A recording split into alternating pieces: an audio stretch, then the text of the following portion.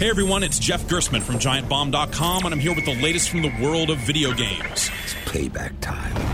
The developers of Mortal Kombat have been cranking out fine fighting games for over 20 years now. This week, they turn their attention away from decapitations and get back into comics with Injustice: Gods Among Us, a DC Comics fighting game where Batman, Superman, the Joker, Lex Luthor, and more all collide on Xbox 360, PS3, and Wii U.